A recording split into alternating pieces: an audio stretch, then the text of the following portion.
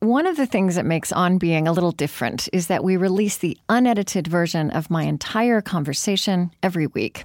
We do this for transparency, but also so you can be with us from the very beginning of the production process if you'd like. You can hear everything from what my guests had for breakfast, to the small chat between questions, to the gems that we just can't fit into the produced episode.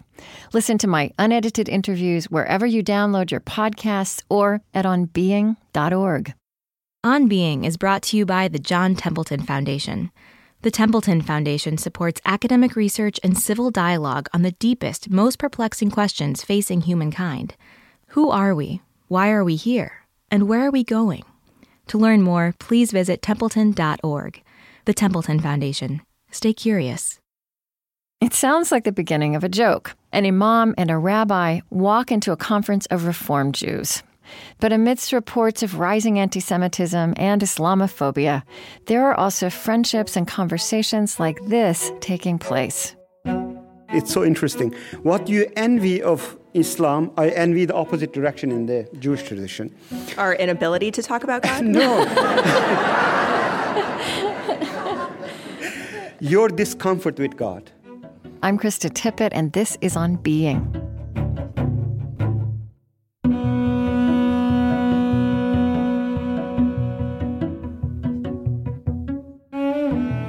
Imam Abdullah Antepli was the first Muslim chaplain at Duke University. Rabbi Sarah Bassin serves Temple Emmanuel in Beverly Hills. I met them in a standing room-only session at the Union for Reform Judaism's General Assembly in Boston. The tensions and dangers of our time are well known. I'm also passionately interested, in the stories of our time that are hard and true and proceeding with grace and creativity. Stories that are not being told because they are not violent and not shouting to be heard. One of the stories of our young century is that all over this country, synagogues and mosques, Muslims and Jews, have been coming to know one another. There is friendship, there is shared community initiatives that didn't exist before.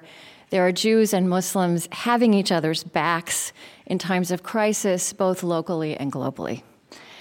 And there are programs and initiatives all over this country and across the world, a fair number of which these two have touched, that are patiently and at human scale planting the seeds for new realities across generational time.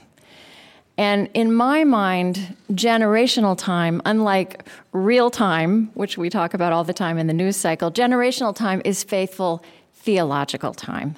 It is a faithful theological sense of time and of the possibilities it is ours to create, even in the darkest moments. So I'd like to start where I always start my conversations, by hearing just a little bit about this, how you would begin to talk about the spiritual, religious background of your childhood. Rabbi Bassin, would you like to start? Yeah, my spiritual journey as a child actually began in utero, because my mom actually became a Jew by choice when she was 8.5 months pregnant with me. So she immersed in the mikveh while I was still inside of her. But the Catholic background that she had and my exposure to her half of the family, even as I was raised solely as a Jew, was so deeply important for how I understood my spiritual upbringing as a kid. And I got this deep and profound language of justice in the Reform movement that really stuck with me, about giving me a sense of purpose and rootedness, and that my faith was to be a faith put into action. But the most lived experience that I had of that was actually through stories from my mom's side of the family. And that Catholic social justice tradition. That Catholic social justice tradition. My grandfather, who died before I was born, I never met him. He was a small town physician. And he would be the type of doctor that accepted pickles for payment.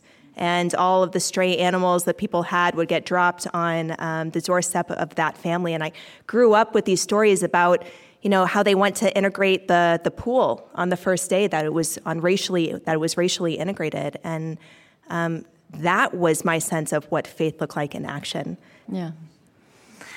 So, Imam Antepli, you were born in Turkey. How would you talk about the spiritual or religious background of your childhood? Mine is a little bit more eventful and problematic. I grew up in a Turkey, especially my family background, it was violently secular. My father hated religion in general, Islam in particular, so much that he named all his children after pre-Islamic Turkish gods.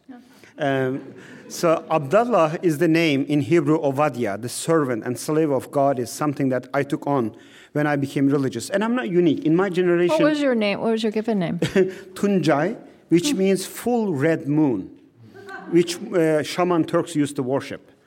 So interesting. Can you imagine your father naming you like Krishna, or your father naming you Amalek?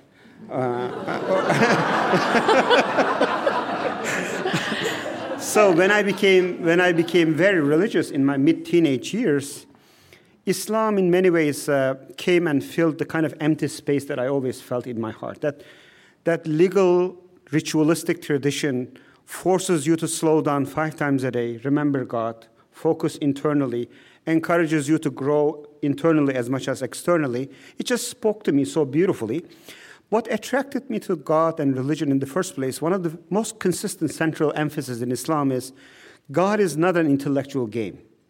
It's not a vertical relationship. You cannot experience the presence of God in your life only with your relationship with God. If you claim to love God, it has to manifest itself in the horizontal service of humanity.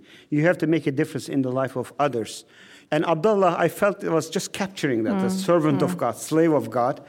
And I hope I'm living up to that name. So there's a definition of ecumen. Ecumenism is intra-Christian relationship, conversation, which I was born in 1960, and it's hard to remember how, in 1960, where I grew up, a mixed marriage was a Methodist Baptist marriage, right? I mean, we forget that we have come a long way in many ways, as hard as things are. And my favorite definition of ecumenism was from this great Paulist priest who actually was Pope John the 23rd's liaison to non-Catholic observers to Vatican II. And his definition of ecumenism was, ecumenism is that which we would have more of if we had a better word for. No, ecumenism is that which, if we had a better word for, we would have more of. And I've been really aware of this for many years, and so I'm saying that by way of saying, so even the phrase interfaith relations or Muslim-Jewish dialogue, we need these words, we can't get rid of them, but they're so clinical. And I think so I'm just saying that by way of saying, as we continue to speak, I'm going to try to avoid them. And because I think these words don't convey the beauty, the depth, and the transformation that happens in these experiences, and that it's really important that those of us involved in these, use a great ecosystem of words and stories to talk about what happens to us. If I may, one of those words is Abrahamic. Mm-hmm. I just hate that term, but I don't know. I don't have a better one. Right. Abrahamic family, Abraham, Jews and Muslims, spiritual cousins. Every time anybody says Abrahamic family, I wonder if these Hindus and Buddhists, they look at us and say, what a dysfunctional family. Right. Like, what is family? Right.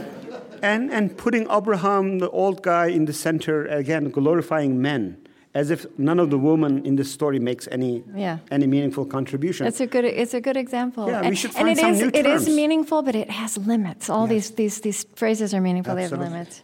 Yeah, I guess so. The question I want to ask coming out of that is, if I said, how would you start to convey that, what this does to you and to your identity and your own tradition? The language that I've used to describe that is a feeling of holy envy. Holy envy, right? That, I say that there are a lot of things that each religious group does particularly well, right? And I think that often when people encounter the Jewish community, one of the things they really admire is our diversity of opinion and our way to argue and how rich and how alive that conversation is. But we're also not that good at talking about God. And we also don't have woven into our fabric on anything other than an annual basis what actual forgiveness looks like. You mean right? in Jewish theology and Jewish practice, right? So when I look at Christians and see how they internalize that language of forgiveness, right, and have this model in Jesus of what that looks like, I want to know what that is in my language, right? And also when I look at Muslims and see the way that this language of God just flows through you, right, without any sort of self-conscious awareness, I want that. I'm envious of that. And it's not an envy that does anything detrimental to me, right? It's an envy that actually makes me want to dig for it in my own tradition. Right. There's a Rosh Hashanah reflection or sermon from you on the way Jews speak of our Father, our King. Here's what you wrote. It's beautiful. So why do we conjure up both notions of God in one breath? And you say, I believe that this prayer is trying to teach us an essential life skill, that of holding two contradictory ideas in our heads simultaneously without rejecting either. Mm-hmm. Yeah, I mean, it's complicated, right? That interfaith relations, for all the limitations of that term, that it's simultaneously enriching and deeply challenging and frustrating. You know, I walk away from conversations feeling fulfilled and transformed, but I also walk away feeling really agitated sometimes because the other person doesn't understand where I'm coming from, or how can they not get how important this particular concept is to me.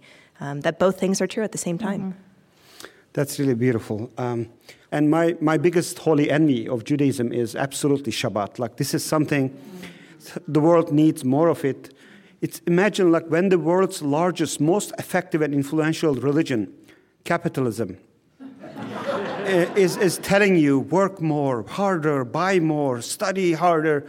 Like, there's one voice from Sinai for 5,000 years saying once a week, don't do that. It's so interesting. What you envy of Islam, I envy the opposite direction in the Jewish tradition. Our inability to talk about God? No. Your discomfort with God, your wrestling with God, your ability to question. One of my mentors at Shalom Hartman, the president of Shalom Hartman, he wrote a book titled, he's a rabbi, Orthodox rabbi, Putting God Second. But only a faithful Jew can say that. Only a faithful Jew can develop a respectful language. Even, the famous Talmudic, when rabbis were arguing, finally God speaks and takes side of one rabbi. And the other rabbi says, that's not your position to argue. And they put God into his own place. There is no way, no stretch of imagination, even an imam smokes anything that he wants to smoke, we can't go there. We just can't. That will really fundamentally challenge. But it's so good that you can. So I can look from your shoulder and enjoy that that's possible, that I don't have to be content with always. I can be uncomfortable with certain divine blessings. That's a holy envy for me.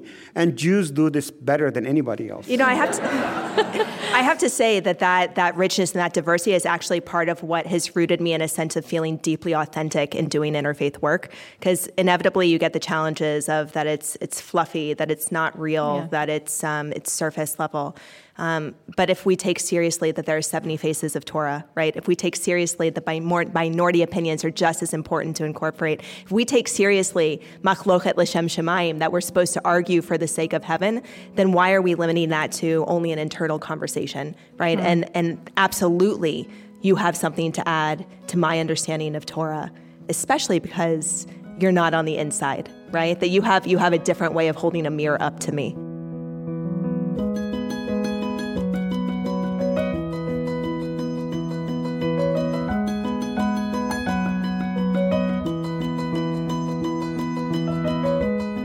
I'm Krista Tippett, and this is On Being. Today, as part of the Civil Conversations Project, a live conversation at the Union for Reform Judaism's General Assembly in Boston. I'm with Imam Abdullah Antepli and Rabbi Sarah Bassin. Imam Antepli was the first Muslim chaplain at Duke University, and Rabbi Bassin serves Temple Emmanuel in Beverly Hills. She was the first executive director of New Ground in Los Angeles, an organization started by young Jews and Muslims tired of being captive to an old hard fight. They call it a partnership for change.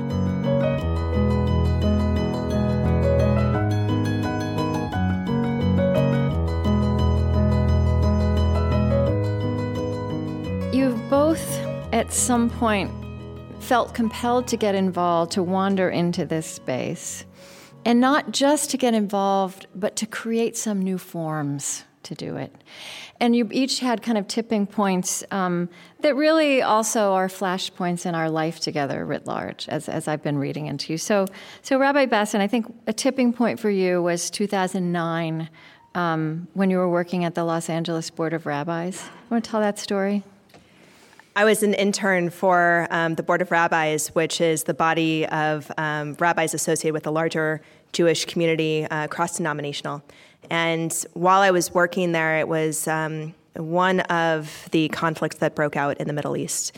And outside of the Federation building, there was actually a protest that was breaking out, a pro-Palestinian protest that was starting to emerge. And so all of us who were on the top levels were told to go downstairs and be ready to counter-protest, right? We have to show strength in numbers. And when I went down there, I have this vision seared into my head of this one guy who was just kind of nervously and anxiously pacing back and forth and kind of mumbling to himself, like, we have to get a bigger megaphone. We have to get a bigger megaphone, because we were disorganized, right? Because we weren't as effective as the other side. And I just remember like sighing in frustration of, really? That's what's going to solve this, is a bigger megaphone? All that's going to do is add to the problem. And if we don't figure out a way to do something other than scream at each other across the street, then this is never going to solve itself. And so by the time I actually started New Ground, when I was a new graduate from Hebrew Union College, when I was starting this and seeking out mentors' advice, people who had done interfaith relations, I sat down with a mentor who told me that I was wasting my life and that I was never going to be hired in the mainstream Jewish community again because of the people that I was working with. And New Ground and Los Angeles, I'll say, was especially heated. Yes. I mean, this is hard, been hard everywhere, but it was especially entrenched in Los Angeles. And it was a lot of young Muslims and young Jews who created New Ground to chart a different path. I mean, the dysfunction had played out in city politics at the city level. And so New Ground was formulated to not reach the top levels of the community leaders and to start one level below, where it could be a little bit more under the radar. Which I think is also a new form, right? We've been so focused on what's at the top, and that's just so broken. Yeah, and so when you have a quieter conversation, it has more potential to be more permeating into different parts of the community. And that, for me, is the greatest sense of pride that I have, right? Not kind of gathering the people who are already predisposed to it, but getting the people who were suspicious of the conversation to start to be curious about it. And so we're going to go into what were some really granular things that you're learning. But so for now, I just want to kind of set the scene in terms of how you both stepped out of the old models. And so I think a tipping point for you, and I mean, obviously there were many, but these were the ones that jumped out at me, was when you organized a trip through Wesleyan University, when you were at Hartford Seminary at that point, I think? Yes, I was a student there, but working as a Muslim chaplain at Wesleyan. Okay. And I guess you went to Turkey and to Israel. Yes. And it was a trip that I guess the Turkey part of it was very successful, and the Israel part was a failure. And that really got you reflecting, it seems like. Absolutely. I think what you are referring to is those moments in life, in the life of your community, where you feel there's a prophetic moment. Prophetic moment meaning both in Judaism, Christianity, and Islam. And there's a prophetic moment emerges. Usually that really requires very radically questioning the collective wisdom, which you see it's failing. That most of their attempts to solve the problem is making things worse. And both in Judaism, Christianity, Islam, when a prophet emerges, none of them come to their community and say, God loves you. You guys are awesome and amazing. You don't have to change anything. They come and say, you guys screwed up. God is angry, like you are falling short in your ethical, moral commitments. What that trip told me, and consecutive conversation with the American Jewish community and American Muslim community, we are not understanding each other.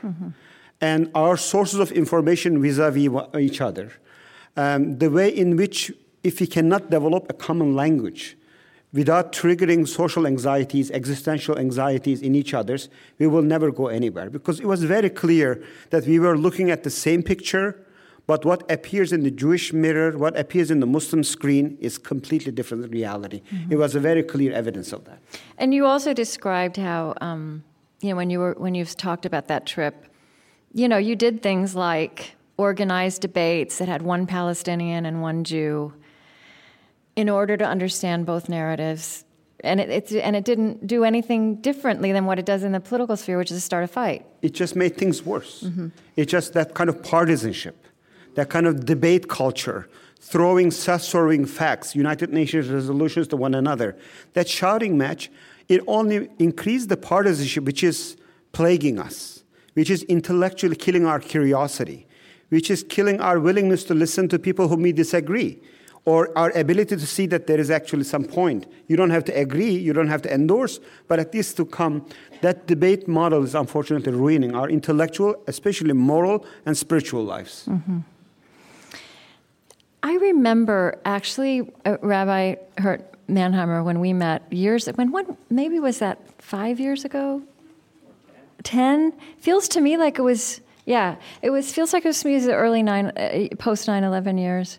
And you were talking to me about all the experimenting and kind of probing that especially Reform Judaism was making into relationship and dialogue with the Muslim community, and how you were discovering a kinship, and even a kinship that was different from the more familiar Christian-Jewish dialogue.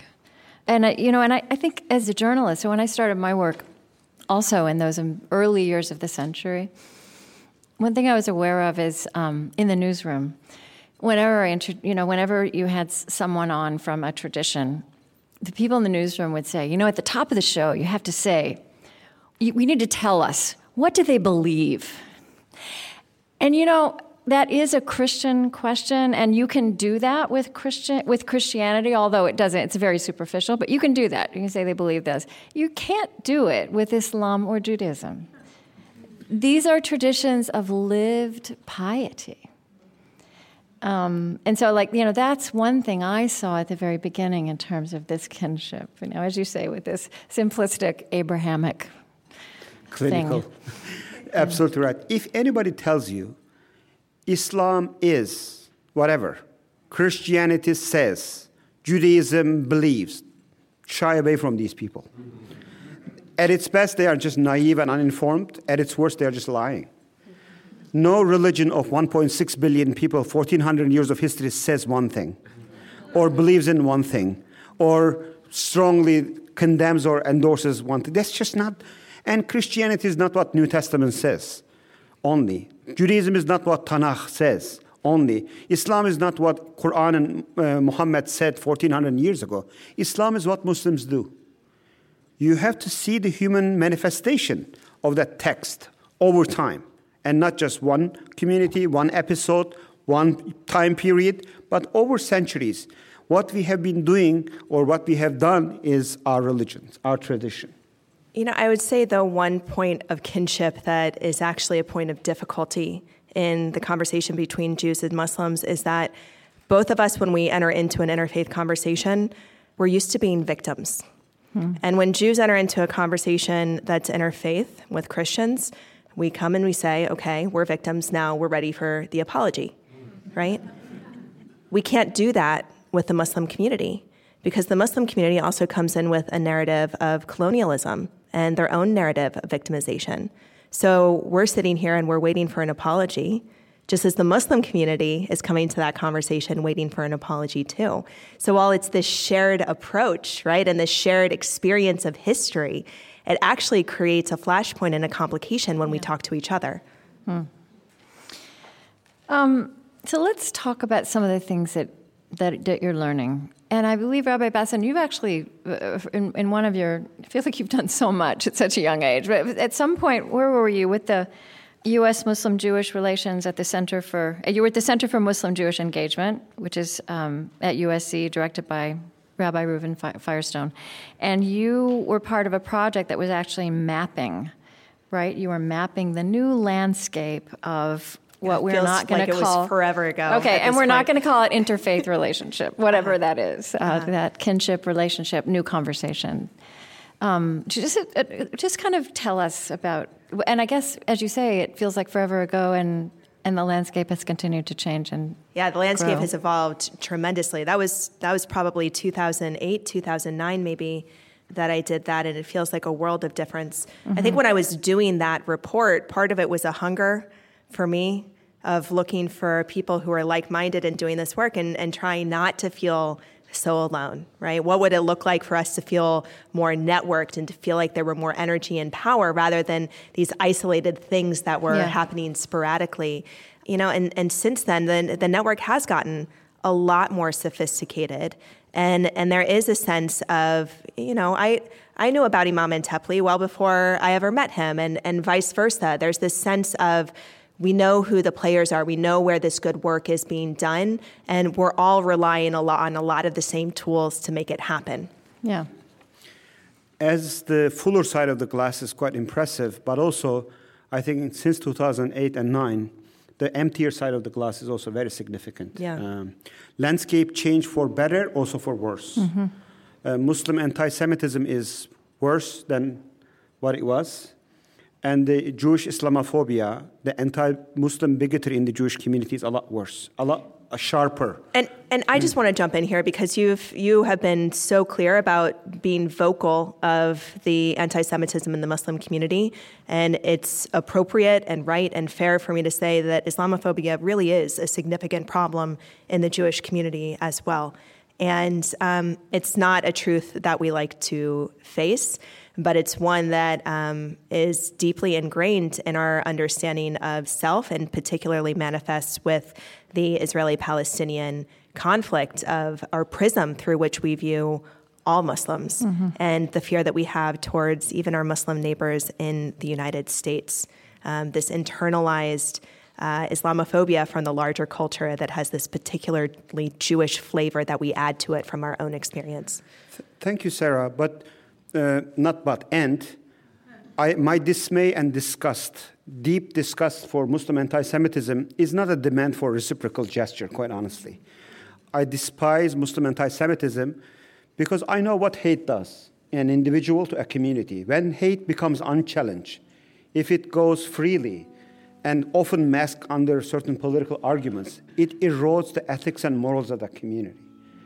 If we allow Muslim anti-Semitism go louder and stronger than what it is now, it's going to destroy American Islam. I have all the selfish interest, in all honesty, to save the soul of American Muslim communities, to make sure in its earlier stages we are going to quarantine that cancer and wipe it out.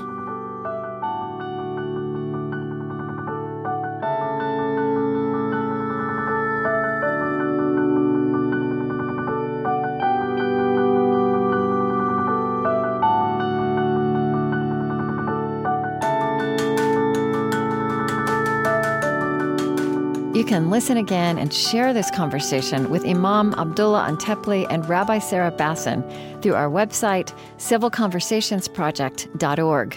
I'm Krista Tippett. On Being continues in a moment. Support for On Being with Krista Tippett comes from the Fetzer Institute, helping build the spiritual foundation for a loving world. Fetzer envisions a world that embraces love as a guiding principle and animating force for our lives. A powerful love that helps us live in sacred relationship with ourselves, others, and the natural world. Learn more by visiting Fetzer.org.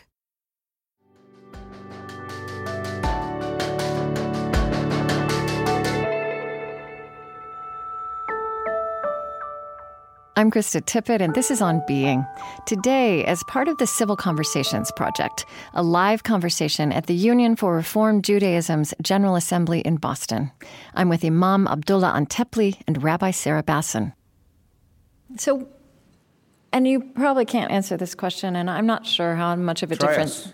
I'll try you. And it's the kind of question I ask, and I'm not sure how much difference it makes, but I guess the question I want to ask about this phenomenon that you're actually both seeing is this fear and this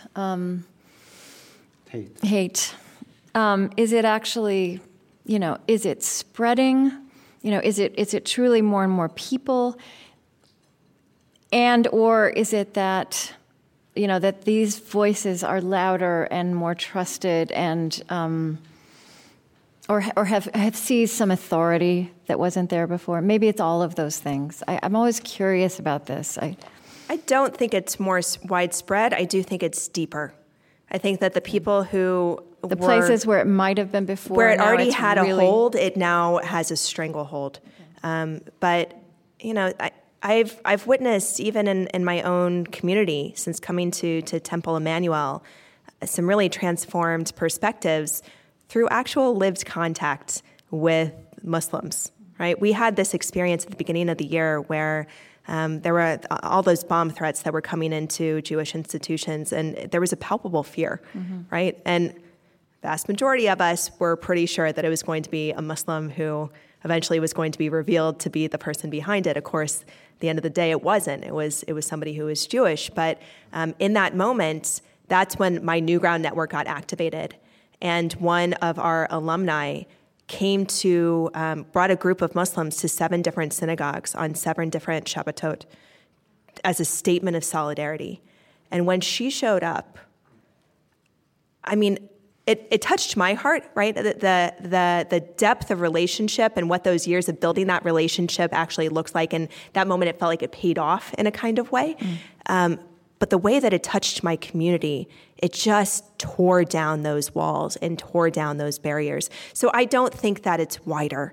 I think it's louder, and I think that hate is deeper, but I don't think it's wider. I have a slightly different take.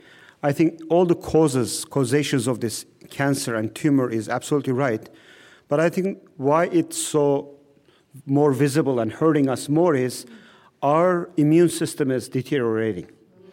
Our ability to resist and detect hate the wider community is losing its immune system. That's why I'm saying cancer. What cancer does is, it's not getting any stronger, but it makes you weaker, that even a small dose of it can destroy you. I think Imam Antepli, there's something, the way you, and I think part of what we get into with interfaith experiences is that representing a whole tradition, right? So I don't want to say the way you represent Islam, but the position. I do that all the time. The perspective, you do. The perspective and the position you take is, you say very clearly that it's not true to say that people in ISIS are not Muslims and that their ideology has no connection to Islam. And you also say things like this, that the reason religion has become, one of the reasons religion has become such a divisive force in the world is that the crazies and nut jobs of our faith communities hijack the faith as they zealously promote the narrow, exclusive, and even violent interpretations of our faith traditions. So again, there's one of those both ands. Sure. I feel very passionate about this. Solution to the ills and the evils of our communities are not disowning them. It is so easy and cheap and quick to say ISIS is not Muslim, Hezbollah is not Muslim, Hamas is not Muslim. You can't say that. As much as they turn my stomach upside down, as much as I am disgusted what they represent, I cannot disown it. I cannot say Osama bin Laden is not Muslim. And I cannot tell you, one of the biggest pastoral crises related to this is, unfortunately, Muslim crazies are so publicized. Unfortunately, many Muslim kids are internalizing this. Like, I cannot tell how many times I broke into tears at home with my kids or my students at Duke University whenever they see a crazy Jew or violent Christian. It's amazing. They come and say something like, we don't own all the crazies in the world. Like almost misery likes company, which is quite horrible. Solution is not to divorce ourselves from our moral responsibility. We have to own this cancer, and we have to defeat it in its theological, ideological ground, and we have to defeat it in its social, political, and cultural ground. those well-meaning Muslims, whenever they say, no, it has nothing to do with Islam, they don't realize how much they look like an ostrich hiding his head on the sand, unfortunately. But at the same time, there is a moral crisis that in all faith tradition, the crazier you are, the more publicity you get. That's just true of. That's the way. Yes. Well, that's also the way journalism works these days, right? I mean, it's not. It's I also don't true of understand politicians. Exactly.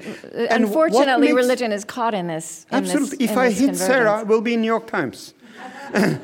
But this is not going to make front page New York Times. But it's also depicted in some ways as the more authentic version of what religion is too. And that's where I think all of our responsibility comes in saying, like, that is not the only thing that religion is. And I completely agree with you, right? The Jewish approach to dealing with our crazies is to dismiss it as a statistical anomaly, right? Or to say that that's not my type of Judaism. We may not say they're not a Jew. We're really big on the peoplehood concept, but we'll say that's not my type of Judaism, which does that same distancing. And I think that we actually have to have that internal battle for the soul of our religion to try to move that center back to a place where it embraces the love over the violence, but both are pieces that we have to wrestle with. Also, I think it's a very common intellectual disease that the authenticity is only seen as externality. Mm-hmm.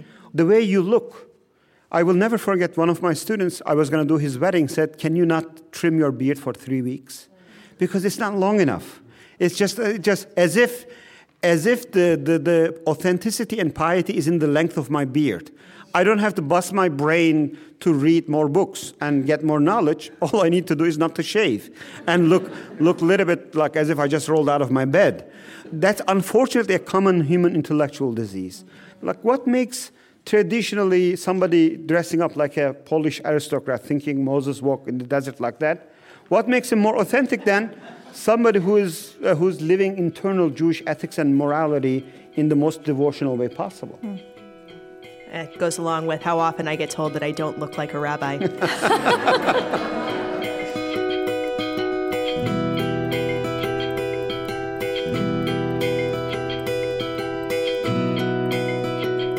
I'm Krista Tippett, and this is On Being. Today, as part of the Civil Conversations Project, I'm with Rabbi Sarah Bassin and Imam Abdullah Antepli. Rabbi Bassin serves Temple Emmanuel in Beverly Hills, and Imam Antepli was the first Muslim chaplain at Duke University. He's also the co-creator of the Muslim Leadership Initiative at the Shalom Hartman Institute in Jerusalem. We are at the Union for Reform Judaism's General Assembly in Boston. One of the things, Rabbi Bassin, that you've talked about is, there has been this habit in this sphere of diving right into the conflict or avoiding the conflict entirely. And both of those fail. They fail. But there are some simple things that you've both been involved in, just different framings and starting points and exercises to walk people into a different space, Muslims and Jews. So one of the things I noticed, and I just want to talk about this a little bit. You were telling the story about in New Ground's fellowship program. And I know New Ground, again, which was started by young people on both sides, has just really been so innovative in creating a different kind of relationship. You talk about one of the exercises of asking everyone to listen to a series of statements. So the Jews are on one side, the Muslims are on the other, and you start with some statements. Just describe kind of what happens and what that affects. So there are a lot of different versions of this game. One of them is me and all my neighbors, right? So me and all my neighbors are wearing blue jeans. Whoever's wearing blue jeans steps into the circle and sees who else is wearing blue jeans, right? Then you gradually kind of raise the stakes of that game and get more and more deep and more personal, right? Me and all my neighbors have lost someone to religious violence. Me and all my neighbors have experienced hate crime, right? And without ever saying a word, just by seeing those connections and how they don't always break down across faith lines. So in the if way that that statement you is true of you, you walk You into the step center. into the circle. And so immediately the one group on one side and the other group on the other side. It breaks down. Standing together based on experiences they share, which are quite deep. Yeah. So it redraws those lines. And you don't only have those definitions of, okay, I'm walking into this room as a Jew and I'm walking into this room as a Muslim. Maybe it's, I'm walking into this room as a woman who's experienced sexual harassment in my religious community. Or I'm walking into this room as somebody with a disability who's felt rejected in some way by my community. And when you redraw those lines, it creates that connection in a totally different way. And I think that image of opening up a new space is really important. And in fact, it's a new form. It's a very different approach from we're going to have a debate, or even we're going to inform each other and then find common ground or agree. And I think you've both spoke about, I've thought about this so much, of how, sometimes, when we've celebrated diversity or leaped to common ground, everything has been so superficial. And, there was an interesting, this was an interview with you and Yossi Klein Halevi, and he says, this is exactly what drew me to trust Abdullah in this project. I told him, I am not a dove, I am not a leftist. My positions are very mainstream, skeptical Israel. And you said back, and I'm not interested in marginal Jews who will agree with everything Muslims believe about Israel. Frances Kissling, who's has been a real model for me. I mean, she came out of the abortion debate. As you say, this is a larger cultural dynamic. But one thing she said is this push that we have to agreement works against our understanding. When there's really deep disagreement to start with, it works against our understanding each other, which gets back to your point, beginning with understanding. But it's very countercultural to speak that way. In this culture, it sounds like it's not a serious enterprise if you're not about agreement. I don't know. Because zealotry is a value more than compromise, right? Or idealism is more of a value than the ability to be uncomfortable. But I do think, especially in this past year, all of these calls that we're hearing for more civil conversation, that the pendulum is starting to swing the other way, and we're at least acknowledging the need for it, even if we're still feeling around culturally in the dark for what those skills actually look like. Also, there's a conflation of political disagreement with moral disagreement. And I think many communities are not able to register their political disagreement, but build an overarching moral connection with one another. Yossi is like my brother. There's hardly anybody who's closer to me like him. But watch us when we talk about Israeli-Palestinian conflict. Watch especially us when we talk about Iran.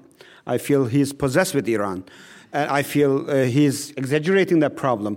But do I ever doubt his integrity? Do I ever doubt his moral red lines? Do I ever doubt his moral imagination? And in that, I think many people think political disagreement translates itself as moral arguments. Mm-hmm. Although I think that language of moral imagination, kind of reviving that, nurturing that muscle, as you've said. Yeah. I mean, it's... I think we have abandoned the language of morality, and I want us to have more moral courage and not to shy away from things that are controversial and to embrace those things that are going to get us in trouble. One of the things I'm really lucky at with my synagogue is that I put forth this plan for difficult conversations that I wanted our community to engage in. And I put out the line that the only people I don't want in this space are people who are going to physically threaten our security. But beyond that, I think that we want to welcome as diverse voices as possible into this space. And it's been hard, and some people have been challenged by it, but ultimately the leadership has really embraced that because they see the need for it. You have to do this. Yeah. You have to face the ugliness in yourself and in your community. Most of the moral conversation is this, hitting the chest of the other side, what moral failures that you see. Yeah. But the real moral conversations is to put an honest mirror, put yourself into a CT scan, CAT scan, and see what the report is, what is in you, in your community. how much moral energy and commitment and drive is behind what you do, and how much of this shallow politics. That's why it's very difficult. But we should absolutely shake the moral imagination of our communities. We have to improve the level of self-critical, moral awakening, moral courage in our communities. So, we've been talking about what it means to be Jewish and Muslim and in relationship. And we're all also inhabiting this reality of being alive in the year 2017, which is a moment of tumult globally. And Rabbi Bassin, in your Rosh Hashanah sermon this year, you seem to be drawn to those.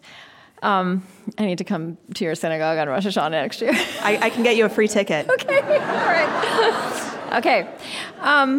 You were talking about the Kabbalistic interpretation, the creation story, as a Jewish lens to Martin Luther King's prophetic statement that darkness cannot drive out darkness, only light can do that. So I wonder if you would just offer that up, and then I'd like to hear kind of a text or a metaphor of Islam that is with you in this moment writ large. So, yeah. One of the feelings that I needed to speak to as a rabbi in 2017 was this feeling of spiritual exhaustion that people were having at the kind of darkness and hate and anger that was building. And, I know that we need to be recharged. So the story that I referenced was the fact that on the same day that white supremacist march happened, a group of our congregants, about 20 of our congregants, who we formed this partnership with an organization called TIA that serves refugees resettling in Southern California. A group of us went down to Orange County to help them prepare with a back-to-school day for about 300 refugee kids, many of whom were going to be returning to school for the first time since leaving their war-torn countries. And if you want a better metaphor of what light driving out darkness looks like, you couldn't think of one. Then, this group that was yelling, get out, we don't want you in our country. Here we were saying, welcome. We are glad to have you as our neighbors. And that's what it looks like to drive out the darkness with the light. That's what it looks like for that holy light that gets spread into the world, and to collect those pieces and those shards of that holy light and to hold it up. But we can't let that spiritual exhaustion win, and we can't drive out the hate with hate, right? Dr. Martin Luther King Jr. was so right with that is never a sentiment that's going to win. So whatever those small battles are that we have to fight, that are battles that are rooted in love, that's what's going to marginalize the hates, not yelling back. A piece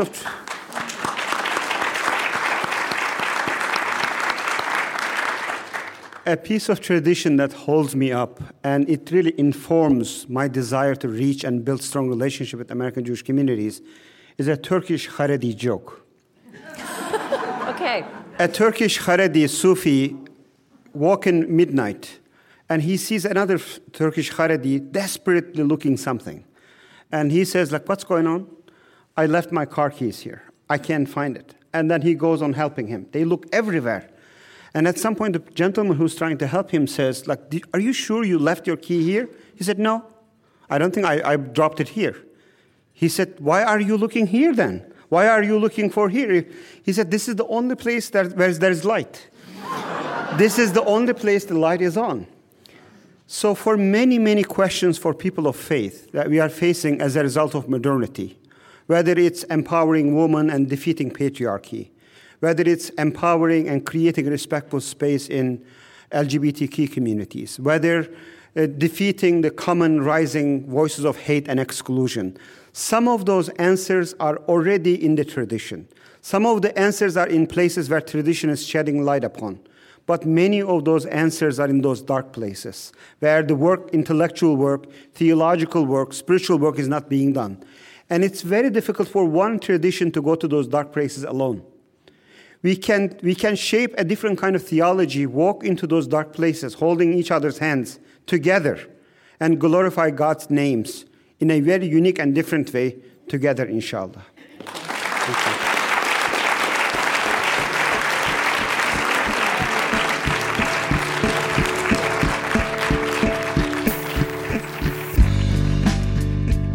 Imam Abdullah Antepli was the first Muslim chaplain at Duke University, and he has also been the co-creator and co-leader of the Shalom Hartman Institute's Muslim Leadership Initiative. He now serves at Duke as the chief representative of Muslim affairs and an adjunct professor of Islamic studies. Rabbi Sarah Bassin serves Temple Emmanuel in Beverly Hills, and she was the first executive director of New Ground in Los Angeles, a Muslim-Jewish partnership for change.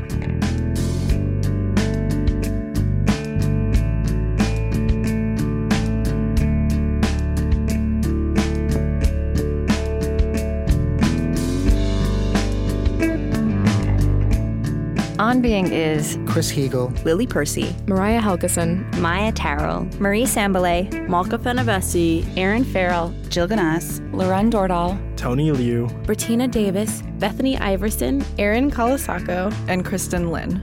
Special thanks this week to the wonderful Erin Hurt Mannheimer, whose continued friendship and support made this conversation possible. Additional gratitude to Liz Grumbacher, Elena Paul, Isaac Newell, Rick Tremblay, Brendan Sullivan, and Sandra Williams.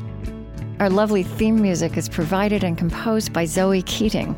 And the last voice you hear singing our final credits in each show is hip-hop artist Lizzo. On Being was created at American Public Media. Our funding partners include the John Templeton Foundation, supporting academic research and civil dialogue on the deepest and most perplexing questions facing humankind. Who are we? Why are we here? And where are we going? To learn more, visit templeton.org. The Fetzer Institute, helping to build the spiritual foundation for a loving world. Find them at fetzer.org.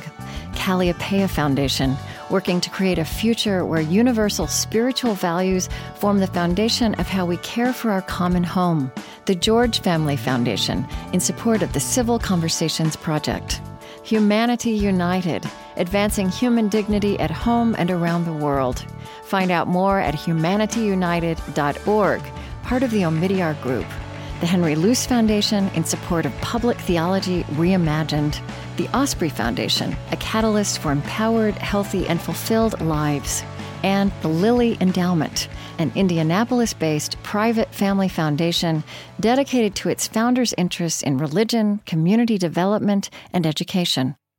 On Being is distributed by PRX, the Public Radio Exchange, and is a Krista Tippett public production.